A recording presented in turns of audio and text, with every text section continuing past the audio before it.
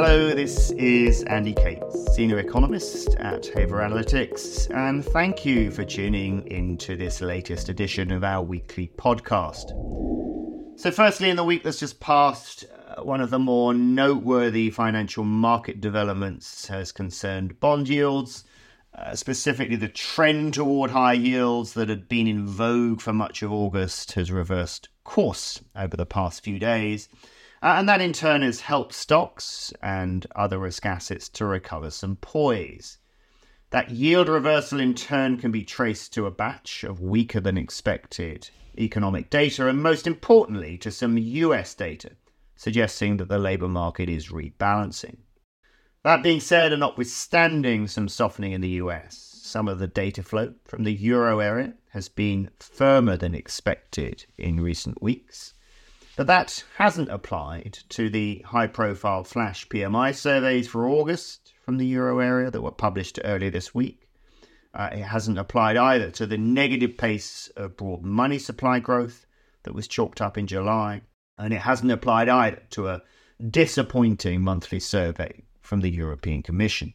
Indeed, that last survey carried a lot of additional detail, suggesting that the ECB's monetary policy is arguably now very restrictive.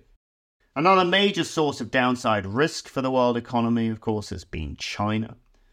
And the messages this week from its August PMI surveys, as well as from most of its high-frequency daily data, remain singularly unhelpful for anyone with a more bullish disposition towards its economy. All this sits neatly with the idea that most central banks either already have completed or alternatively are very close to completing their monetary policy tightening campaigns. I think the bigger question now is at what point easing cycles are likely to be contemplated and then enacted.